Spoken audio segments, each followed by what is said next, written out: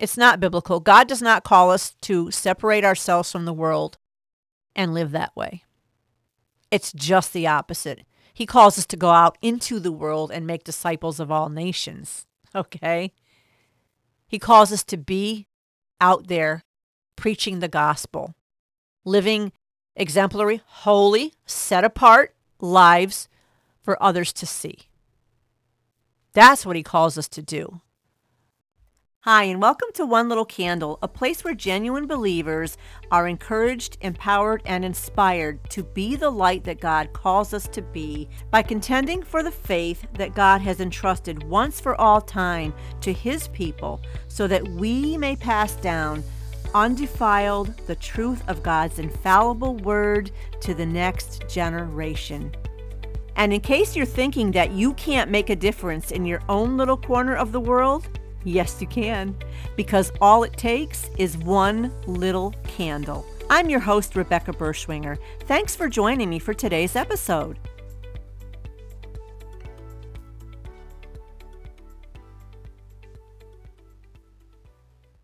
One Little Candle is a member of the Christian podcast community, so visit christianpodcastcommunity.org for more doctrinally sound podcasts such as these.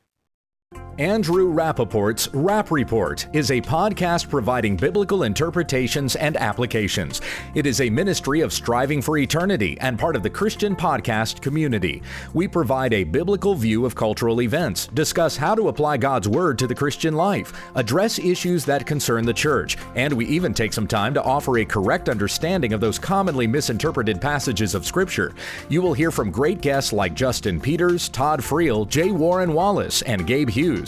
Andrew has the Rap Report Daily, which is a 2-minute Monday through Friday podcast, and then the longer Rap Report podcast for more content. Subscribe to both today by searching for Rap Report on any podcast app, spelled R-A-P-P Report, or click the podcast link at strivingforeternity.org. I think as parents, we assume that kids are going to just know the right way to do things. You have to train them by teaching them to do it over and over again until they actually get it. This is Yvette Hampton, host of the Schoolhouse Rocked podcast. Join us each week for a new episode as we offer encouragement and resources on biblical discipleship from popular speakers and authors, as well as parents just like you and me. Find out more at schoolhouserocked.com or listen anywhere you find your favorite podcast. That's christianpodcastcommunity.org. Hi, and thanks so much for joining me today. If you're returning, I appreciate you coming back. And if this is your first time listening to One Little Candle, welcome. I'm so happy to have you. How is everyone doing? I hope you're all doing well, wherever you are in your life, wherever you're at in this world. I pray that you are walking close to the light. We really need to be right now, if we're not. But here I am, as promised, working at finishing up the series, Refuting the book Soul Boom, Why We Need a Spiritual Revolution, written by actor Rainn Wilson, who is better known for his role as Dwight Schrute on the hit television series The Office. And for those of you that are joining me for the first time, or even maybe that have been here, you might want to, if you want to go back and review anything, I would definitely encourage you to check out my previous episodes for the first 4 chapters of this book. But I'll give a quick review here. This is a book where the author, Rainn Wilson, presents the reader with an alternative, I guess you could say, to religion. Using religion. His idea is to create a quote-unquote new religion. And so he shares a little bit of his life's story as far as his own spiritual journey goes. And he has written this book with a worldview that differs from that of a Christian, a true follower of Christ. First and foremost, he bases his religious views on the Baha'i religion. That is, from what I understand, an offshoot of Islam more than anything. And so it's been very frustrating reading the book because, as I've said many times in my previous episodes, Rainn Wilson gets it when he sees a lot of what's going on in this world, and he calls it out, but yet he doesn't get it because he recognizes the symptoms, but he's failing to recognize the root, which is really, really important. Unfortunately, actually, he is part of that root that is causing the ills in society. But anyway, yes, he follows the Baha'i religion, which, as far as Jesus Christ goes, which Christianity is all about Jesus Christ, for him and other Baha'i followers, they follow a prophet called Baha'u'llah, but they do not believe that Jesus was anything more than a mere prophet, a teacher, that God does not have a son, that Jesus Christ didn't die on the cross and then rise again from the dead 3 days later. They believe in what's called progressive revelation, that in Jesus' day and time, yes, he was the way to the Father.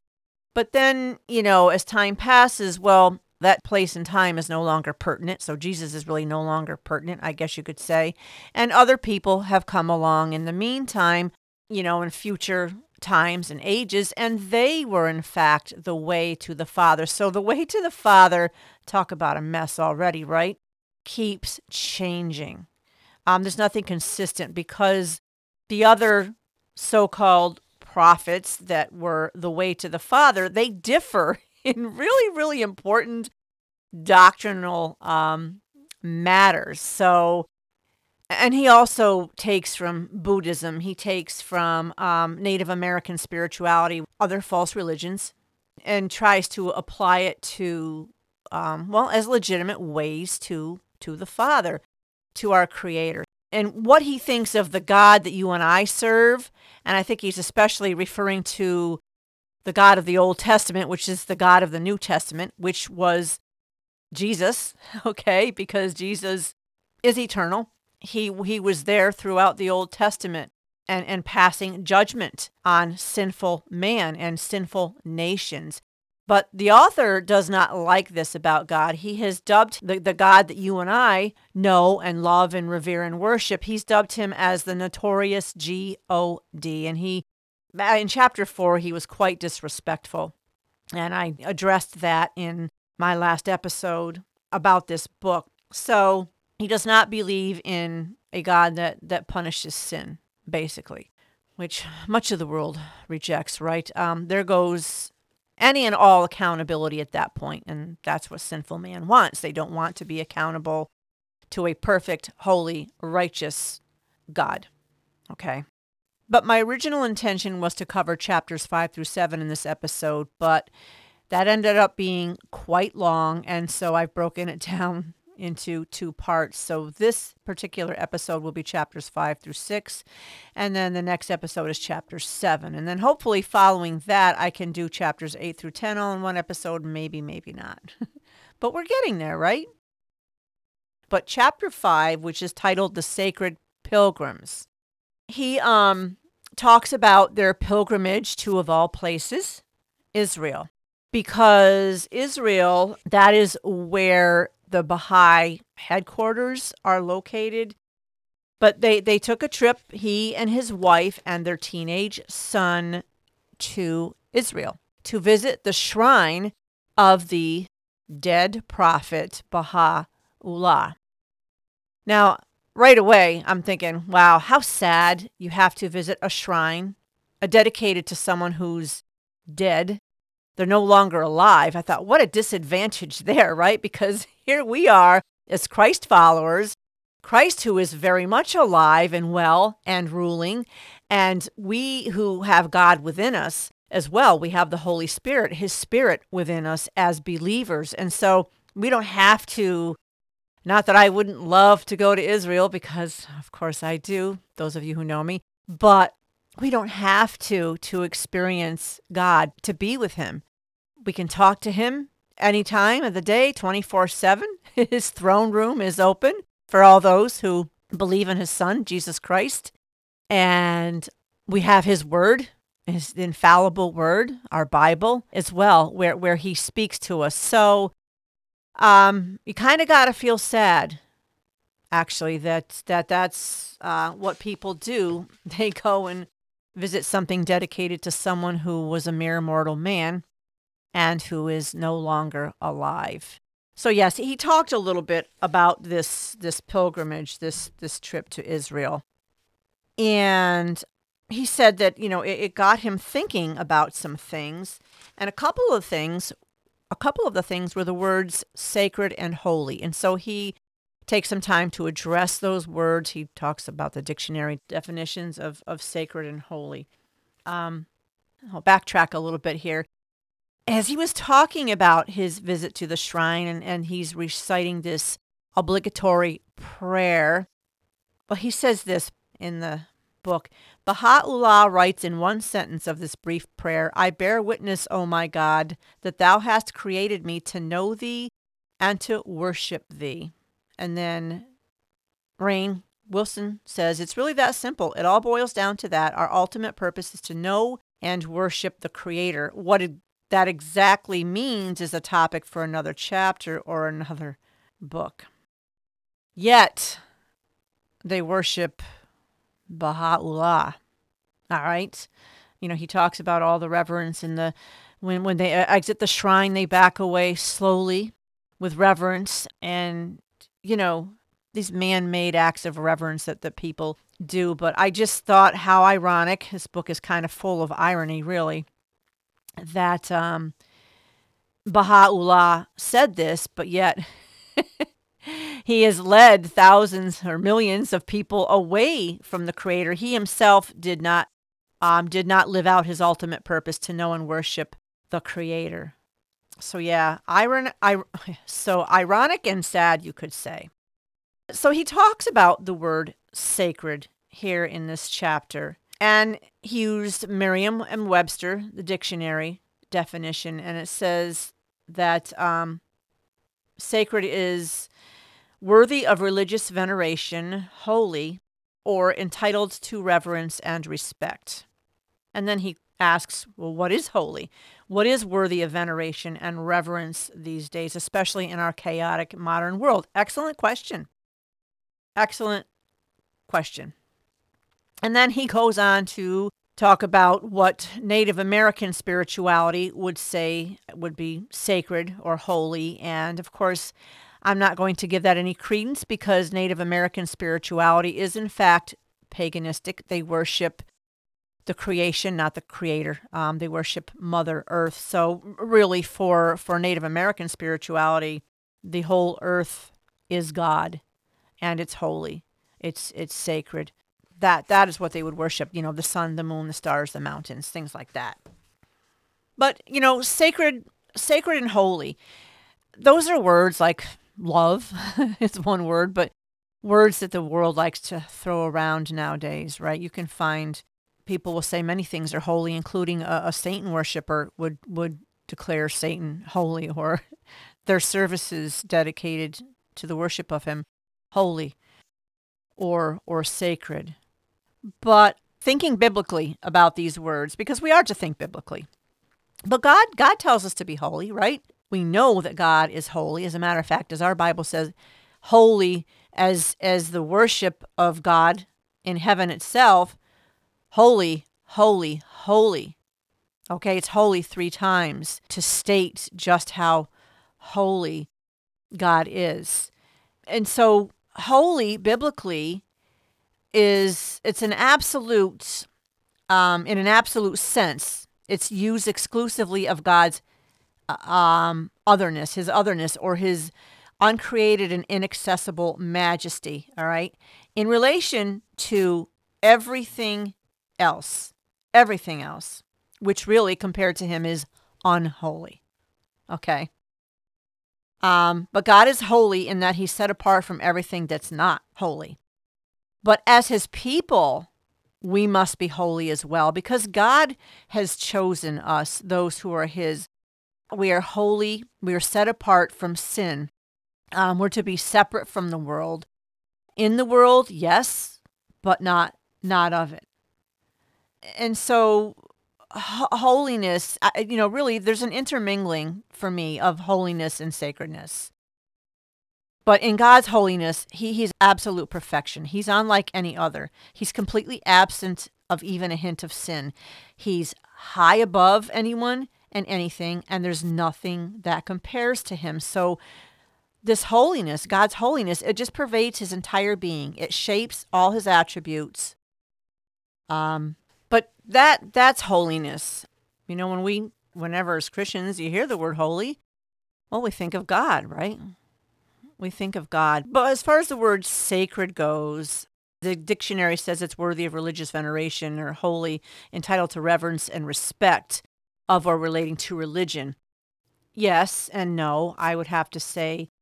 In this life, we consider family sacred, marriage sacred, right? That's very important for us, and it's kind of set apart from other things in the world. Many would say that sacred is something that's not secular, all right? That it's related to religion or to God. But, you know, again, looking at it as a believer, everything is connected to God, right? Everything that we do in our lives should be sacred. Our homes, raising our children, our marriages, you know, our families, our jobs, our activities, our hobbies, leisure activities. There shouldn't at all, because everything we do should glorify God in one way, shape, or form. So it's all sacred, really.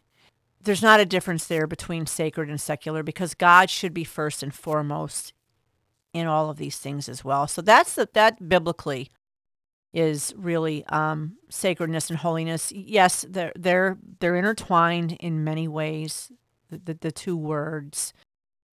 But the rest of the world wouldn't view it that way. But he gave several examples, like I said, using Native American spirituality of what's holy or what is sacred.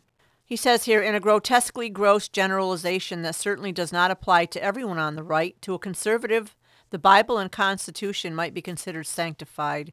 The traditional idea of family, as well as a church and the cross that's inside that church. An unborn baby's life is also sacred, perhaps. Perhaps? That kind of jumped out at me. I don't think he is pro-life, so because he's talked about women's so-called reproductive rights, which refers to the right to murder the child within your womb. And he says Jesus and how he's portrayed, the American flag, the nobility of the military. These are belief systems and viewpoints that arose from several centuries of a distinctly American Christian point of view and hold true for much of the heartland of our nation. At least it once did, right? And then he gives what the more secular, urban, liberal people who hold to those beliefs would consider holiness. And he says it would be something that maybe at its worst would be considered as superstitious. Yeah, I could see that. It says it's a term that's often viewed as being fabricated by either a mass religious imagination or the clergy of a specific religion that has some nefarious agenda or as some holdover from an ancient belief system. And he says sacredness at its best, for the contemporary agnostic, might be applied to the feeling of awe and wonder toward the universe. That science has its own beauty and sacredness to be marveled and wondered at. What should be sanctified or honored should be the dignity of one's personal, racial, sexual, or gender identity. Universal human rights are sacred. See, the problem is we disagree with what's a human right. It's not your human right to murder the child within your womb, to have an abortion. It's not a human right to be married to the person of the same sex. It's not your human right to try to change your gender. So, you know, we have a problem right there too.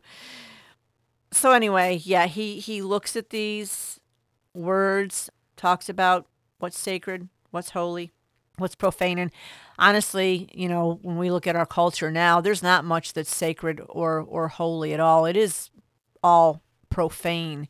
And boy, if we haven't learned that since October 7th, the extent of it, we are both deaf and blind, really.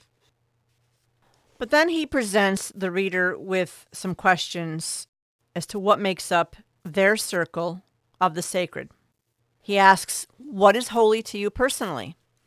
Maybe it's a religious tome, but it doesn't have to be a thing. A garden, but it doesn't need to be a place, a family dinner maybe. Where does sacredness live? In a poem or prayer? Sunday church services? Any group of people united in service to make the world a better place? The night sky, a remote forest or beach or mountain? What should be sacred to all of humanity? Love, science, families, whatever their form? Humanity, that strange family of 8 billion people inhabiting the same ball of mud in outer space. Stars, places of worship, the atmosphere. What is most definitely not sacred, he asks, is it the profane, the mundane, or just any place or anything that is filled with the worst humanity has to offer? Hate, baseness, or selfish behavior? The 7 deadly sins like greed and lust and rage? Are the jabbering talking heads and outraged personalities of opinion news and social media worthy of any reverence? What have we lost by not having more sacredness in our lives? Our ability to pause and be still? Our sense of awe for the things we can't explain? A connection to our souls, to nature, to each other? Would we have deeper and more meaningful thoughts, conversations, and communities if we centered our attention around and toward the holy? Great questions. Something to definitely think about. But again, when you're so differed on what or who is holy, kind of hard to have, more community where we're united together in agreement, But then he asks about, in reference to the cultural divide around the concept, what if it's all true? He said, what if it's all sacred? What if it's not an either or? Jesus taught love. That's most certainly sacred. Science teaches interconnectedness, which is, for all practical purposes, the same thing as love. Families, whatever their form, are sacred. No, not true. When we have a child with 2 daddies, or 2 moms, same-sex unions, they are not sacred or holy. They go against God's created order. Plain and simple. What is sacred, really, are people to an extent, right? Because we're created in the image of God. That's sacred. That's sacred. Chapter 6 is titled Religion Schmeligion. And here in this chapter, he talks about some of the turmoil in the Middle East. And he talks about all the things you can find in Israel. He talks about the Western Wall in Jerusalem, the foundation stone which lies inside the Dome of the Rock, also known as the Al-Aqsa Mosque, and then the Church of the Holy Sepulchre, which marks the location where Jesus was both crucified and 3 days later resurrected. But he admits that, in describing the significance of these sites, these structures, that he's not that deeply versed in Judaism, Islam, and Christianity. And I would have to agree, because he has made some statements in this book, such as, well, he called it was listed in a category of fables or stories. Oh, superstitions, he calls them. And one of the quote-unquote superstitions was Jesus' body floating away after 3 days to be with his dad. So that tells you how little he really knows about Jesus' death and resurrection. He didn't float away after 3 days, and it wasn't to go be with his dad. That was the ascension, when he returned back to the Father. Jesus still had some more work to do here on this planet. And he appeared to many, many, many people who witnessed the fact that he was alive. But anyway, so yeah, I mean, admittedly, at least he admits it, because one of the things that tells me he doesn't know what he's talking about either. So I mentioned the foundation stone that he had mentioned, and he says this stone is totally rad. First off, it was supposedly where God created the world, and this stone is located by the Temple Mount. So, nope. Anyway, it says, as if that wasn't enough, it's supposedly also where he created the very first man, Adam. And he goes on to say, in the Baha'i belief system, Adam was not the first actual human being, but rather the first recorded divine messenger, prophet, or manifestation of God. Here we go again, completely twisting God's word, making up stories. Cain and Abel had a picnic lunch on that rock, and I'm not making this up. The Ark of the Covenant apparently once rested on it.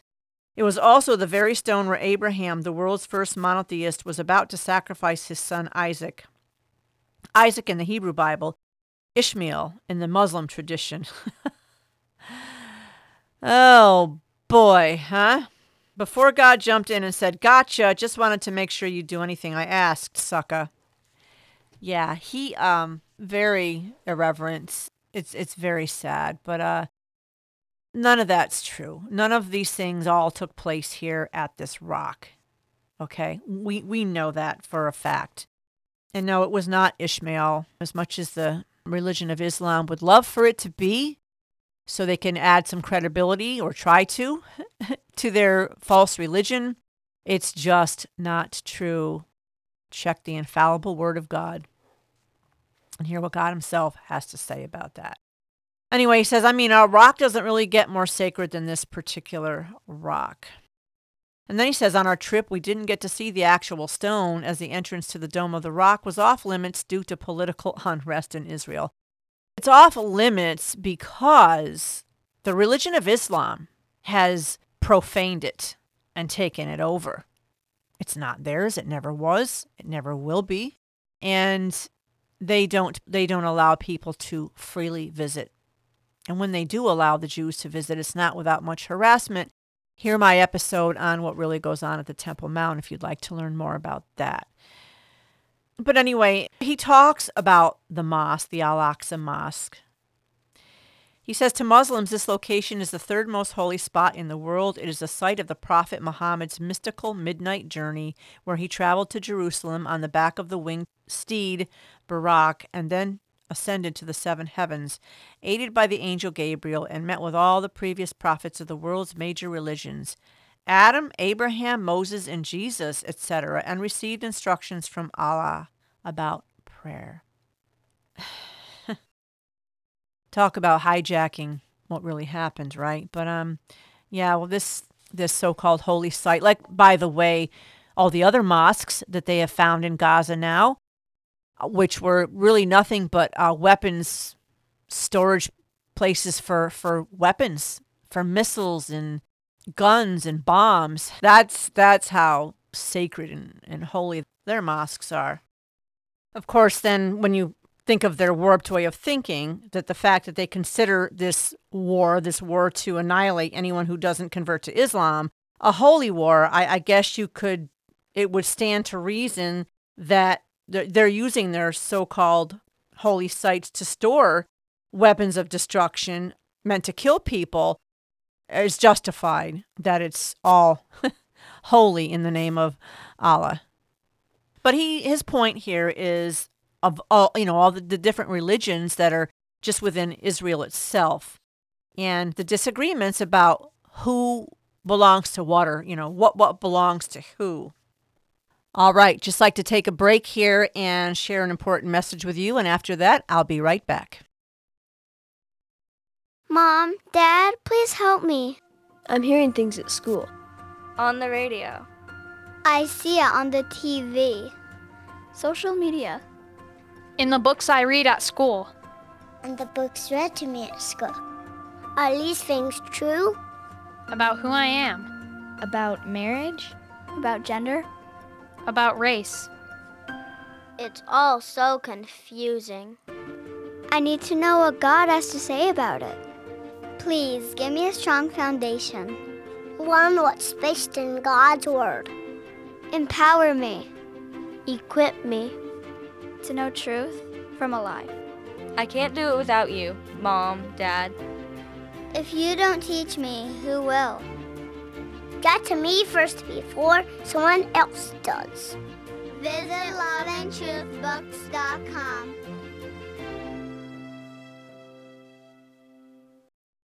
So he talks about being in the church where Jesus was supposedly crucified. And he says this particular church is cooperatively shared by multiple branches of Christianity. He says, remember, there are more than 45,000 denominations of what is often thought of as a three-headed church: Catholic, Protestant, and Eastern Orthodox.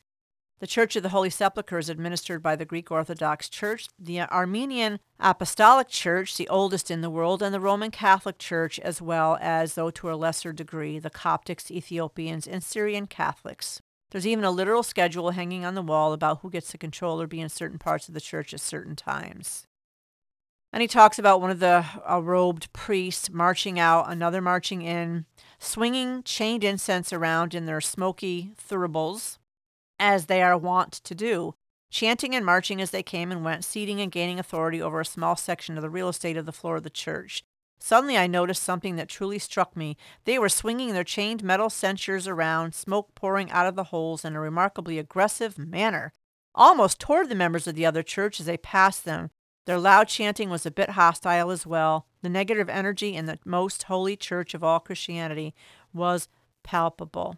So I did what any God-fearing, tech-savvy tourist would do. I pulled out my phone and did a deep Google dive right there under the sacred pillars and arches. And what I discovered was that serious fights break out between the various factions all the time. And so he says, here's something that Wikipedia said. On a hot summer day in 2002, a Coptic monk moved his chair from its agreed spot into the shade. This was interpreted as a hostile move by the Ethiopians, and 11 were hospitalized after the resulting fracas. In another incident in 2004, during Orthodox celebrations of the exaltation of the Holy Cross, a door to the Franciscan chapel was left open. This was taken as a sign of disrespect by the Orthodox, and a fistfight broke out. Some people were arrested, but no one was seriously injured. And on Palm Sunday in April 2008, a brawl broke out when a Greek monk was ejected from the building by a rival faction. Police were called to the scene, but were also attacked by the enraged brawlers. On Sunday, November 9, 2008, a clash erupted between Armenian and Greek monks during celebrations for the Feast of the Cross. I have to tell you something. I'm sorry, and maybe some of you aren't going to like what I say, but these monks and the Roman Catholics in there, unfortunately, you have sectors of, you have false religions working under the label of Christianity in those places. Let's take the monks, for example, okay? That's not biblical. Okay? It's not biblical. God does not call us to separate ourselves from the world and live that way. It's just the opposite. He calls us to go out into the world and make disciples of all nations. Okay? He calls us to be out there preaching the gospel, living exemplary, holy, set apart lives for others to see. That's what he calls us to do. It has nothing to do with God or Christianity, this nonsense of being a monk. It just doesn't at all. And then, doing all these self-sacrificial acts, whether it's sleeping on a hard, cold floor, like somehow that's going to get you closer to God or remove any sin, things like that. No, that is not true Christianity. That's not what it's about. Okay? So I just find it interesting because these are not evangelical Christian religions that he is talking about here. Sorry.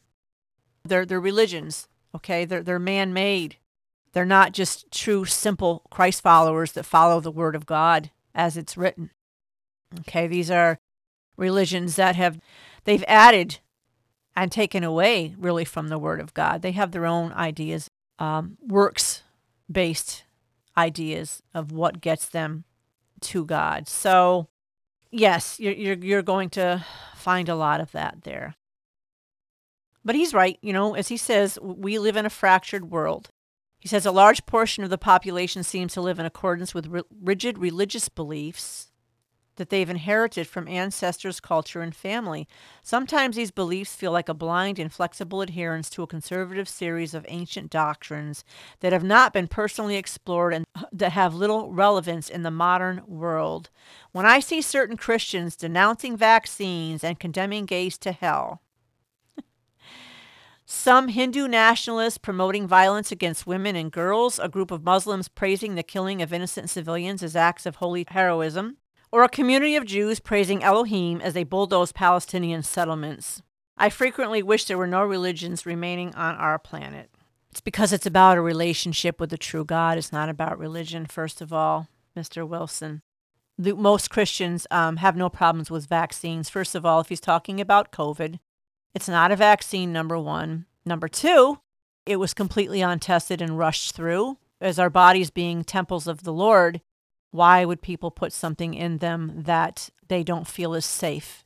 I'm not condemning those who did or those who didn't, but I'm saying people had a good reason to question it, and there's more and more evidence coming out now that shows just why people were concerned, and rightly so. Condemning gays to hell. Well, actually, unrepentant sinners go to hell. And if you are living in a homosexual lifestyle and actively embracing it and are okay with it and living it out, you are an unrepentant sinner. It's not your gayness that's going to send you to hell. It's your refusal to repent and to turn to God and live His way, honor Him as Lord, that's going to send you to hell. That's who God condemns to hell, unrepentant sinners. Look, Christians do not condemn gays or any unrepentant sinner to hell. God does. He clearly states it in His Word. So Christians, out of love and concern for their fellow man, okay, Christians, they merely share what God has said in His Word. Okay, we warn them about the impending danger that unrepentant sinners face, the danger of spending an eternity in hell.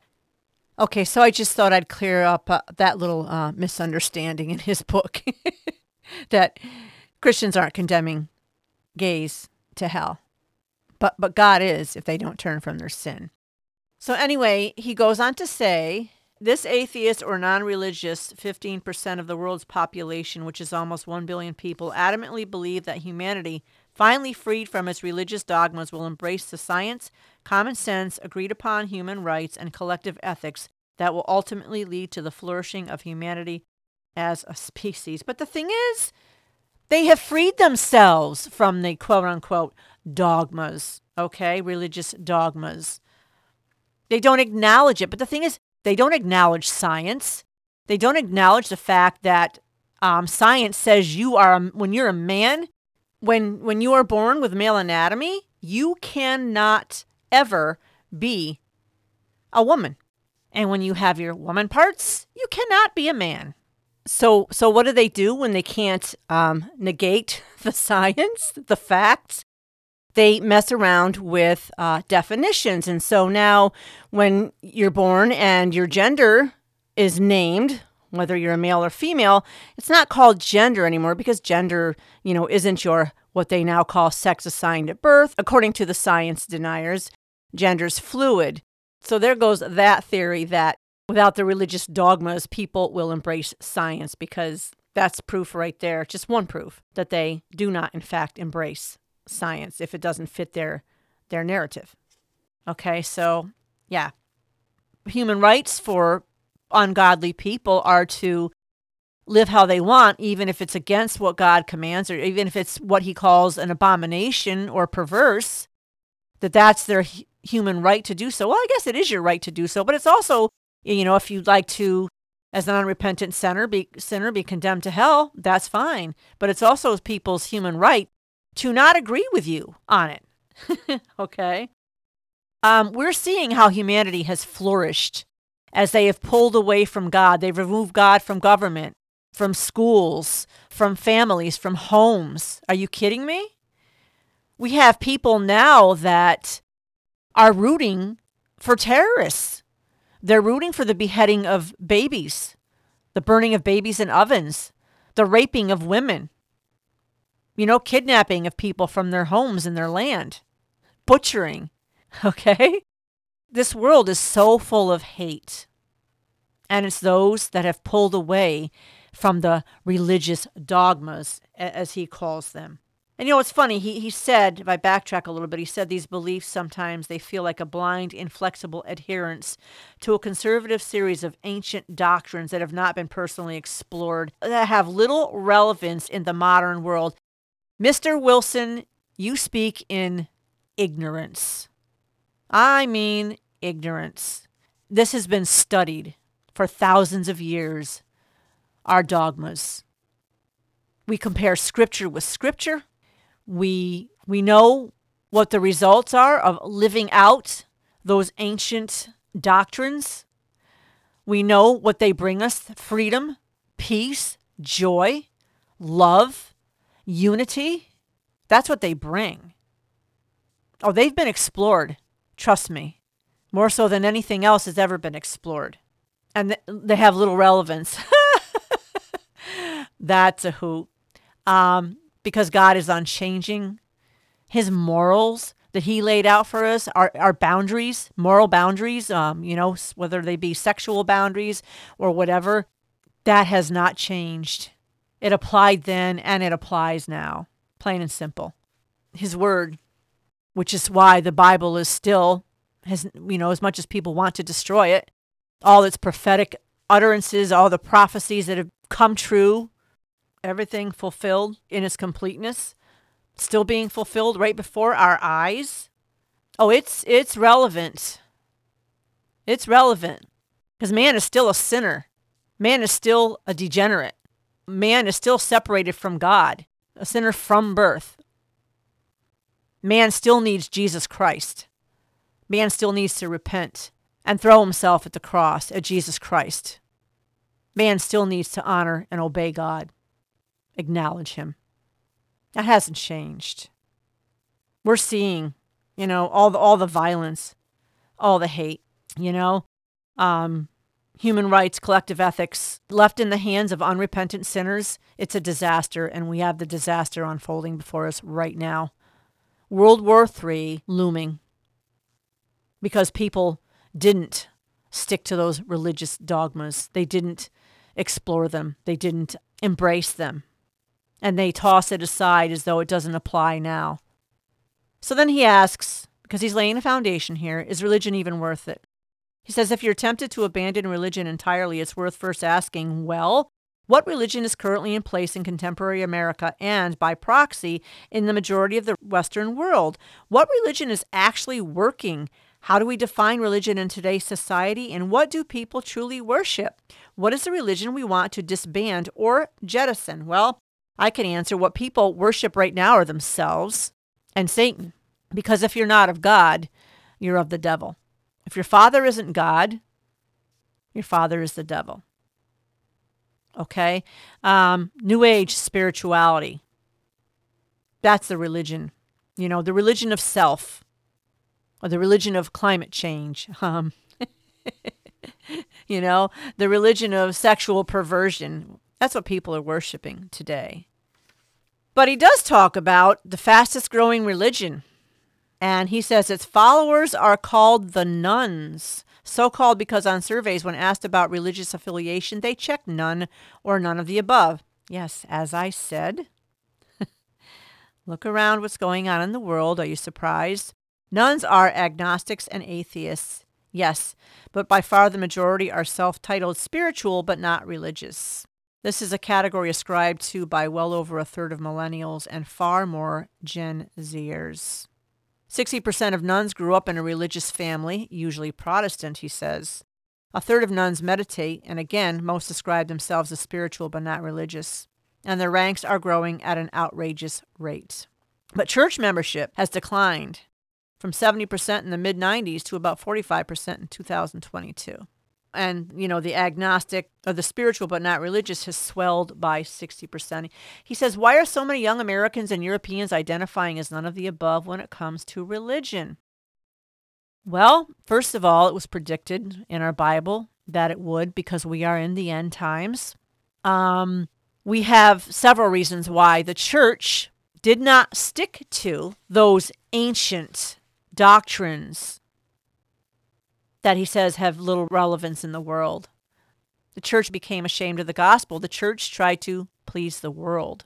And so You got many people that just weren't getting the true Word of God. Many of these people were never truly Christians. The church has unfortunately bred a lot of false converts because of the watered down, feel-good gospel. Easy believism, prosperity gospel, that's in there too. That's why people haven't taught their children at home or taken them to church. Parents have failed the children, the church has failed. That's why. It's not because there's something wrong with Christianity or Jesus or those ancient doctrines, God's Word. That's not the problem. It's those that were supposed to teach it, share it with the world. They became world pleasers or people pleasers. It says here, there are countless teachings that many 20-somethings vehemently disagree with in contemporary organized religion. Many of them have to do with sexuality. They sure do. Why? Because feeling good, pleasures come first, okay? Laws and moral teachings around homosexuality, abortion rights, premarital sexual relations, and traditional gender roles, laws that are frequently exhorted in more long-established church-sanctioned lifestyles. That's what turned people off, apparently. Living within God's sexual boundaries that He set. Setting aside your sexual urges and desires for holiness. Looking at your body as sacred, made in the image of God. That's all been set aside so people can fulfill their lusts. That's exactly what it is. Abortion, because of convenience. That's why. Traditional gender roles, those are God's gender roles, okay? He knew what He was doing from day one when He made male and female only. Permanent male, female for each of us. It's a permanent thing. He knew what He was doing. But again, when you take God away and you fail to recognize the true living God, this is what you get. Mr. Wilson, religions like yours, the Baha'i faith, does the same thing. It causes all of this. You take truth and you throw it away for something that soothes your itching ears. You can call it judgmentalism or hypocrisy. Okay, I know people say this a lot, but it's true. Don't look to me, look to Jesus. We fail, we're human. As Christians, we still have temptations and sometimes we sin. We are not completely sanctified yet. We are not perfect, but that doesn't mean that God isn't. We may fail people. That doesn't mean that God does. Stop using imperfect Christians as an excuse to run from the one true living God who's going to hold you accountable. Okay? Stop. People don't want God's holiness and justice. That's what it is. If you call sin a sin, you're judging me. Again, that's a cop-out. It's a cop-out. But right now, the sheep from the goats are being separated. As time creeps on and we get closer to the return of Jesus Christ and the end of history as we know it, God is separating the sheep from the goats. We're finding out who's who within the church. This thing with Israel. We're finding out where people stand. And we're finding anti-Semitism right within the church. So, yes, organized religion or Christianity being included in what he refers to as organized religion. I say it's really relationship more than it is religion, but Christianity is not perfect. Why? Because Christians are not perfect. The one they follow is perfect. See the difference when a Christian sins, a true Christian? We know we do. We know we have because the Holy Spirit within us convicts us. We're grieved over our sin. And we go to God in repentance with the intention of not doing it again, asking Him for His help to not do it again. We don't want to do it again. But other people just sin and say, oh, well, that's me. Oh, well, what are you going to do about it? Well, what can I say? Deal with it. It's just how I am. There's no grief on their part. They're not holding themselves accountable to a higher power, the higher power. the perfect higher power. Okay. They don't want to do that. Okay, how about I share an irony with you here? He talks about New Age spirituality, which he calls narcissistic, and he is right. Yep. He talks about the woo-woo yoga community in LA. He says it increasingly feels like the purpose of modern spirituality is simply to make me feel better internally. It's a form of self-care, self-help, soothing, and solace. But toward what end? This way of thinking can easily lead to a kind of, now listen to this, get this, okay? Because this is what I've been saying as I've been refuting this book with all these episodes. He says this way of thinking can easily lead to a kind of smorgasbord spirituality where one picks and chooses what is best for oneself from a buffet of self-help healing options. Picking and choosing what works for me in the same way that one shops for snacks at Trader Joe's. Huh. That's exactly what the author of this book is doing with God. He's picking and choosing what's going to work for him, what he's most comfortable with. He has a smorgasbord spirituality. Okay? Here's a good point he has. He says if we look at our spiritual practice in the same way we look at everything else we're doing in our daily lives, as in what's in it for me, then we are neglecting our human family and not addressing the suffering and sadness of those around us. Amen. This is not holy, sacred, or divine. He's right. It's ultimately wrapped in the same selfishness that pervades contemporary culture. But you know, Mr. Wilson, the only way around it is to surrender oneself to Jesus Christ. Plain and simple. And that is the heart of Christianity. It's other-focused. And so while he shows the pitfalls of religion, he's also trying to get the reader to perhaps not just throw the baby out with the bathwater, to still embrace religion. He says the core of the word religion originated from the Latin verb ligare and was devised as follows: religio or religati, sorry, I don't pronounce these words, to fasten or bind together. That religion, while certainly a cause of disunity, violence, and judgmentalism, had at other times in human history been a force for progress, unity, and yes, even enlightenment. Religion, really? A positive movement for progress and enlightenment? Impossible, you might say, and that's certainly what our epic trip to Israel made me feel at times. When our tour was finished, he said, I looked around one last time at the Temple Mount, and my heart was saddened. As I gazed over the gorgeous ancient city of Jerusalem, I could feel the disunity and mistrust between faiths, a powder keg of simmering antagonism that could lead to world war. Boy, you got that one right. And that's exactly what it's doing. But it's false religion that is doing this. And you, Mr. Wilson, belong to a false religion. But it says right here at the crux of 3 of the holiest sites in the world. They're in the most revered place on the planet as we gave our hugs and goodbyes to their tour guide, Bruce. I was struck by the fact that sometimes peace and unity feels downright impossible, especially here in the Muddle East, as he calls it. He said, but as I considered my trip over the following months, I came to believe that maybe there's another way. Perhaps the path to seeing the world's religions as a potential source of progress is to explore the universal truths that unite them. Common threads that could show everyone everywhere that these faiths are not at their core as disparate and divisive as they appear. Perhaps they are all just different paths to one cosmic truth. Ooh, that's a good idea. Let's dig into that next. Okay, so we're going to end things here.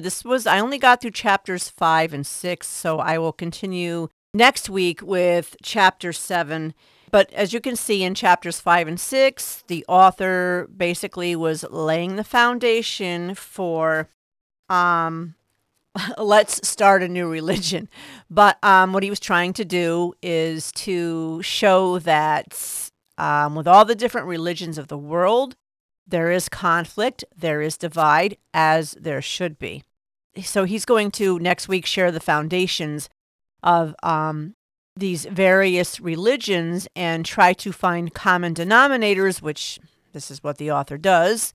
Pick and choose the ones that seem good, sound good, maybe feel good, and implement those into some other form of religion. So we'll get into that next week. Hopefully you have enjoyed this and you've learned a lot about this interesting book here by Rainn Wilson. So please come back next week and join me for Chapter 7 of Refuting the book Soul Boom, Why We Need a Spiritual Revolution by Rainn Wilson. And in the meantime, be that light in the darkness, be that candle. Whenever you see untruth, whenever you see something that's going against God, that's going against God's word, learn about it, speak out about it, okay? Because, there are people that will be affected by this, and not in a good way either. So we always need to be on guard for all these things, right? Contending for the faith here. All these things that seek to dishonor God, that seek to turn truth into a lie. And boy, we see a lot of that these days, don't we? So the song for the day, I thought the song Ancient Words would be a great song because the author had mentioned in the book that these beliefs that we get from our ancestors, which these are beliefs that we get directly from the Word of God, really. He said they feel like a blind, inflexible adherence to a conservative series of ancient doctrines that have not been personally explored and that have little relevance in the modern world. Well, these ancient doctrines from God's Word are, as we know, relevant. They're as relevant today as they were when they were written. So yes, it's Ancient Words, and it's by Michael W. Smith. You can find the song on YouTube, and I will include the link in the podcast show notes on my website, One Little Candle Podcast. Speaking of my website, please check it out if you haven't visited yet, onelittlecandlepodcast.com. There you can listen to any episode of One Little Candle. You can check out my blog and other little goodies that I have, or please even subscribe for an occasional newsletter or freebie. You can also contact me if you'd like at candlestogether@gmail.com or follow me on Instagram as One Little Candle Podcast. Okay, that is it for today. I will be back next week with Chapter 7 of Soul Boom, titled The Fabulous Foundations of Faith. But until then, stand strong, my brothers and sisters in Christ. Don't let your light dim. Greater is He who is in you than he who is in the world. All right, until next time, you take care and God bless.